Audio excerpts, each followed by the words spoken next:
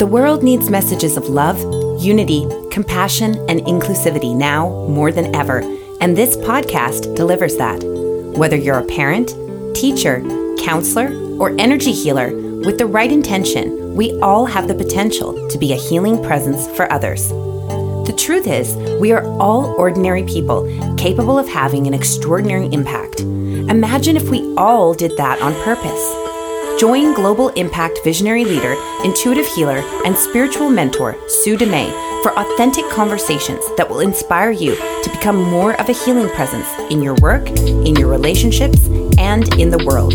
And now, here is your host, Sue DeMay.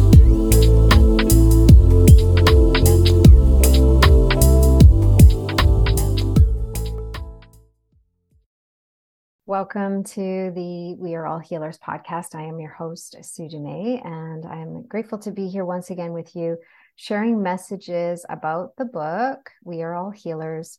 Ordinary people with extraordinary intention will heal the world. And we are talking about how to be a healing presence in the world. Whether you resonate with being a healer or called a healer, doesn't really matter. What we're really talking about is being a healing presence in the world and how we can show up differently to influence and impact people around us, but also influence and impact our own lives. So I've been talking to the authors and having beautiful conversations, and I'm grateful to have Marilyn Wilson here with us today, sharing her perspective of what it means to be a healer in the world. And I know she has an interesting story and an interesting process that came along during making, writing her story in this book. So thank you, Marilyn, for being here. I appreciate you. It is exciting to come and share words with you. Right, thank you. So tell me a little bit about, so I know you resonate with the words being a healing presence. Yes. But when I first asked you about being an author in the book and the book being called We Are All Healers, you had a little bit of a blip. So can you share a little bit about that? I have a vision of a healer being something very specific, a doctor, a naturopath, somebody who heals the way you do, a very professional individual whose life is committed to that. And as a writer who's sharing people's lives and giving wings to their stories and sharing my thoughts on things, I didn't feel qualified. I didn't feel qualified at all. But as you've taught me to do, I just stopped and listened, and my heart said yes. So I answered yes before my head could take over. And a bit of panic set in until I spoke with you, till we worked our way through it. And I found what I could offer the book. But yeah, it was a scary moment because I said yes, knowing I needed to say yes with no confidence that I had anything to say. Mm-hmm. But you had lots to say, and you had a process during your writing, like kind of a moment where you realized, hey, wait a minute, maybe just maybe I am a healer, or I can resonate with that word differently if you change the perspective that you held around what is a healer. What I have learned is that, especially through heart-led living, is that everything that comes into my life is for me. Everything that comes into I've got goosebumps. That means I've said something cool. It comes for me first. And then from that moment, it becomes something that moves on to others. So being a part of this book was for me first. And even writing that passage was eye-opening. I realized when I was young, I just wrote a piece for somebody on this. When I was young, I liked writing, but I had no patience. We had to handwrite, or the old typewriters. And I loved people, but there weren't any outlets. I was curious about people, but there was no outlets for me that suited my personality. And I finally, in my 20s, walked away from all of it. And in my 50s, I fell into writing again. So here was this full circle moment for me as I was writing this, recognizing that I was led to this moment, that I was led to go the steps up to this moment. And in this moment, I had a message that that was meant to be shared. And it was very eye-opening to realize that I was functioning um, as a healer by my words, that words had the power to heal and words had the power to change lives, and they had the power to change my lives. All the words people shared with me when I interviewed changed my life. And suddenly it was like, aha, this is what I've been doing for 4 decades. This is where I've been led to this moment. And it was exceedingly profound. If I had never published, I walked away profoundly changed by being a part of this book. So I think I shared that with you, that the realization that everything that comes into my life and I do comes for me first, whether I understand it or not. And as I move through that process, I'm given things that I can pass on to others, and hopefully they're seeds that land where people need them. So I'm like Johnny Appleseed. I'm throwing seeds out into the universe, and if they land in fertile soil, they found their place. And if they don't, then those seeds disappear. Only the people that need me have gardens ready for the things I'm offering. That's a kind of arty symbolism for me personally, but I don't know how else to say it except that what I learned in the day it took me to first write this chapter was the purpose behind my writing and what it was doing, and why I was meant to be here. Mm-hmm. Well, I love what you're saying, because it goes back to, when we talk about in the book, you can be a healing presence for others, or we can be a healing presence for ourselves, and both really. But I love when you're kind of bringing everything back to you. Okay, if this is for me first, what am I receiving right now? What is the lesson? How am I feeling about this? Like, how am I processing, what's coming up for me? When we heal ourselves, we are contributing to the healing of the whole. And we don't have to do that necessarily on purpose, the outward work, because I feel like for you, you do the inward work. You hold space for the stories to come in for others. You hold space for others to share and to speak. And then you, like you say, you give their stories wings. You give their words wings and let them go where they're meant to go. The focus inward, I think a lot of people, we've been programmed to believe that actually focusing inward is selfish. And for me, it's like, no, that's self-love. Like that, more of us need to learn that and do that, because otherwise we're giving from an empty cup and we're extending more than we're receiving. And it's not balanced. It's not synergistic. It's not harmonious, right? But can you speak a little bit about the idea of selfish versus doing stuff, that's a choice for self-love, or a choice for self-healing, or a choice for honoring or giving to self, so that you do have the capacity to extend and to be in the world where it's not self-sacrificing? That's deep and that's hard. I was born in the 50s, that women gave. We were in charge. We came last. And if everybody was happy and you made everybody happy, then you'd done your job and you would be loved. And you would be really, love came because you functioned as a woman in a role that was defined. And that has been very hard to shed. To this day, I will say I'm sorry before anybody else. To this day, I struggle with putting other people's needs first. It has helped that my children are grown. It has helped that I have the space to focus on that now. It was a hard transition for my family when I finally started to hold space for myself and say no, or you're not allowed to talk to me that way, or I need this. And I began to put myself first. But I think over time, um, because I became more content in myself and I understood myself, and I had, as an ADD person, I gained more control over myself and the things I said. I believe the people around me began to see the benefits. When I am the best person I can be, and I can only do that by working on what I need to change and what I need to heal and grow first.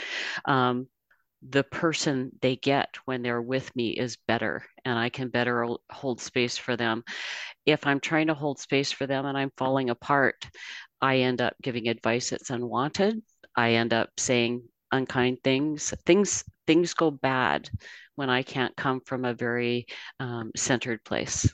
At least for me, my mind races ahead, ego's in charge, and bad things happen. So it's a process to find a way in the environment you're in. Again, if you have little kids or a lot of family or you're out at work every day, when you don't have periods of silence, it can be very hard to make time for that.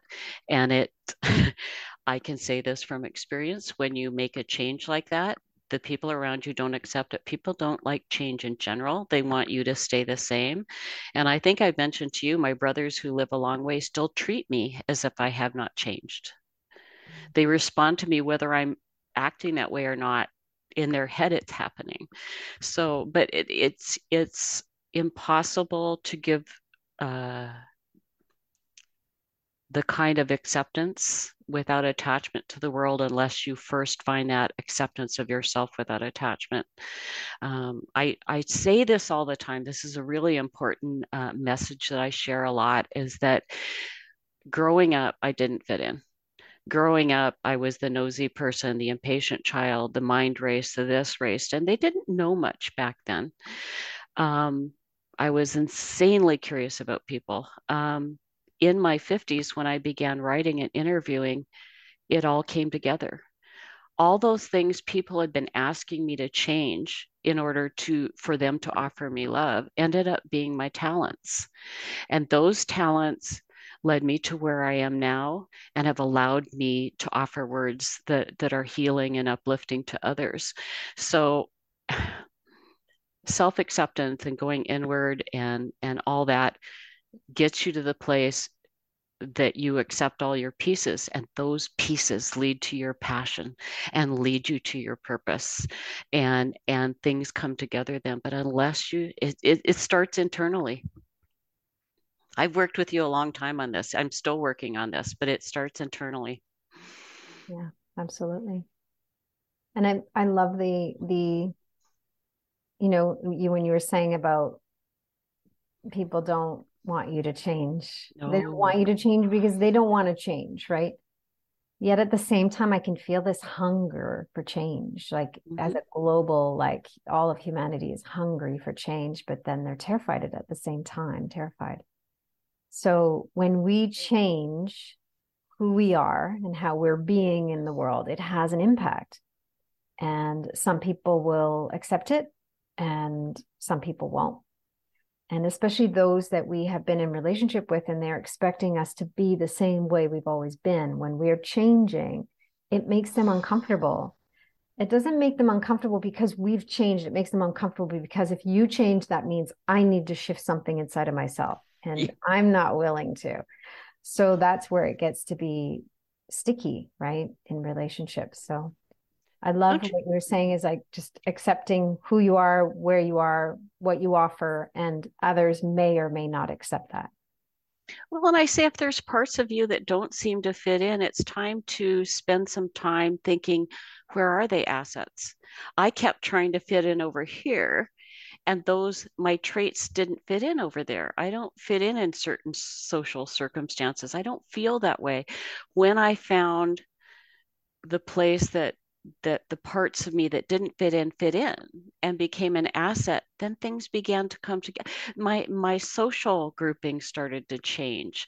My eyes started to open. So yeah, but yeah, family is hard. Family and close friends are hard because I think they are afraid. I don't think it's they don't want me to improve or change. I think they're fearful of what that means for them because it shines a light on what they have to change. And most people I know want you to come in and give a retreat and have it all changed for them and walk out in the world.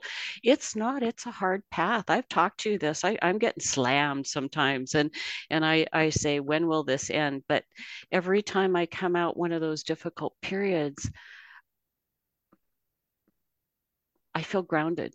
I guess I feel more comfortable in my skin. I feel I'm in a space right now when I'm out in very busy social situations. I'm having a really hard time because I'm used to being in this quiet space and I feel so centered and grounded. And suddenly and I used to love it. I used to love the energy, and now I want to move through it differently. And it's a skill I still don't have yet where I am in this point. I feel like the reason you come out the other side grounded is because you're doing the work. Yeah. In the process of it, like recognizing, okay, I'm feeling this way. We know what's happening makes me feel this way. And how can I shift that? And how can I, so it's like you're so living consciously, right? And your willingness to heal and shift and change is palpable. So it makes a difference. For me, letting go of where I expected to be has been important. I've told you this, like I'm still not at the point I'm finding my chakras. I'm still not at the point I've had to let go of my expectations and just slow it down and take each step and know that at the right time the next one will come, and the order they come to me is going to be different than somebody else. I get around other people and it seems like they're far ahead and so more aware. I have to come back to what I tell you. If you ask me, I feel like I'm where I'm supposed to be. And that's a hard place. We're brought up always, you're supposed to be trying to improve and you're supposed to reach out and you're supposed to be making money and you're supposed to be liked by everybody. Everybody doesn't like me. That wasn't an easy thing to accept. I'm not everybody's cup of tea, and it's okay. I am the cup of tea for the people who are supposed to be in my world, who I benefit and who benefit me.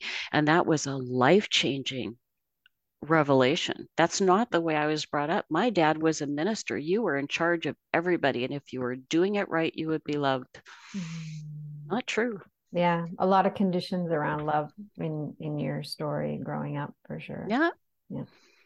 You mentioned like trying to fit into this box, other people's version of the box that they feel like you should fit into. And I'm like, there is no box around you. Nope. There's no such thing. You cannot Not anymore. live anywhere near a box. Your book, one of your books is even like outside the box. Life outside the box. Right, Yeah. Yeah. It's so fitting. Mm-hmm. Yeah, no, I once you get rid of that, it is so much easier. But we're just brought up, even our kids, I go back, I wish I could do things differently knowing what I know now. I wish I could have empowered them more and let them understand they were in charge instead of trying to raise them and teach them. Let them, do you know what I mean? Oh, I know what Offer you mean. guidance instead of teaching, guidance instead of teaching. I've said to a few people, when I first was writing, I ended up falling into a magazine. I knew nothing. I'm doing it all in the public eye. And people like the publication wanted to help me, and they helped me by telling me what I should be doing. And it was overwhelming. I felt like a failure. And so I've shared with people what people need most from you is just listening and the words, trust your heart, you got this, I have faith in you, you know. And if they want some advice, you can answer with the caveat, if this doesn't feel right, don't do it. But people are so disconnected from their intuition, and our job is to help them find their intuition and follow it. And if people had just said, you're doing good, you'll figure it out, you're just learning, oh, the weight that would have come off my shoulders. And it came from a good place. They cared, they wanted to help. So that's been a big learning in the last 2 years of just how do you stand in support of people without telling them what they should be doing. Because the truth is, you don't know what they're supposed to be doing. Everybody's path is very different. There's not a right way to do it. Yeah, there's a lot of expectations from others, and then we put all these expectations upon ourselves, right? So able to lift all those and lift and give back everyone else's expectations is very freeing. It's been easier since the kids are gone and my husband's retired and it's the two of us. I have so much more control. And I just want to acknowledge, if you have a very full life with kids and full-time work and activities, it is difficult to find that space. Don't feel bad. Like just make the space that you can and know that there's more time in the future that you will have just for you. Mm-hmm. But I don't want anybody to feel guilty when they have a very full life and a lot of their time is outside their control at this point. All you can do is find that half hour a day that you can make time for yourself and stick to it and make sure everybody allows that. Mm-hmm. I've had some moms that have reached out recently and they're just like, how do I find, I'm like, well, you have a shower, right? Yeah, I get to shower. They're at a point where they get to shower because they're not newborns, but Yeah. they're toddlers. And I'm like, use your shower. Use Yeah. your shower intentionally. Wash things away, process it. Yeah. Oh, yeah, that's a pocket of like, it's just like a little pocket. Just find those pockets Yeah. and use them the Yeah. best you can. And Even running errands alone in the car, I'll put a meditation or a podcast or something on my phone and lay it in the seat next to me and listen to it. I used to stay up 30 minutes after the kids. I didn't care how late if they stayed up till 1, I stayed up till 1:05 as they got older. But I needed that 30 minutes alone every day, and that's the only way I could do it. So yeah, 30 well-intentioned moments can really help you find your way. It's a great beginning, and know that you will have more time in the future. But I just know so many people that have exceedingly full lives right now that feel guilty, and guilt doesn't do you any good. Instead of feeling guilty, listen to a podcast. It takes the same amount of time. Yeah, absolutely. That's good. Yeah, good reuse of time. That's why all my books are in mini chapters too. The first book is 10 mini bios of just people choosing to live very different lives from each other, and it's one chapter. And my second book is 35 little mini bits of wisdom wound around my journey as a writer. But you can sit down for 5 minutes. You can find 5 to 10 minute breaks. You can read something, listen to something, or just sit quietly. 10 minutes of quiet. That's hard for me. My mind races, but 10 minutes of quiet, a 10-minute walk. Yeah. Finding those pockets. Beautiful. Yeah. Love it. So if people are inspired to get a hold of you, how can they reach you and how can they find you? I'm going to do this. I wasn't sure if we we're close to the end. I saved one quote from my section in the book because it's an important one for me. Beautiful. Whether a gift of words bubbles up from the depth of your being, comes to you while you listen to someone speak, or is given to you while reading, know that the power of words to heal is immense. Words of wisdom, words of healing, words of acceptance, words of love, they are all at hand, ready to support you on your journey. You only have to listen. People always ask me where my blogs come from or stuff. It might be something you said. It might be something that came up on TV. I'm always grabbing my phone and sending me notes. Wisdom is all around you, and it's there for you, and it's in your path. You just have to slow down and be aware of what's happening around you. And the words, write them down. Keep something with you. Put them in your phone. Okay. You can reach me and find me all my social media links and my blog link on my website at www.marilynrwilson.com. And that's Marilyn, because Marilyn's not as common. But you can always reach out to me through there as well if you have a question, if you have an interesting story and want to share it with me. I'm always looking for interesting stories. Beautiful. Well, thank you for being such a beacon of love in the world and for giving those words wings, giving those wings. And I love that saying that you do, because that's really what you do. And you started that. Yeah. One time I was feeling stuck and you said, Marilyn, I see wings. And that just stuck with me ever since. It's been a big visual that kind of came from. That's what I mean. It's all around you all the time. The symbolism you need, the words that you should think about. It's right there at your hand. It could be the person on the street you say hi to. Yeah. I love that. And that's, we never know what one word, one gesture, one thing that we do or say, how it can change another person's life. And that's an example there. So thank you. I appreciate it. You're welcome. Thank you for listening and for being here. If you're interested in picking up the book, We Are All Healers, Ordinary People with Extraordinary Intention Will Heal the World. It's full of different stories, but it's also full of different insights and tools and things that you can use right away to integrate into your life to change how you are being and how you are showing up for others in the world as well.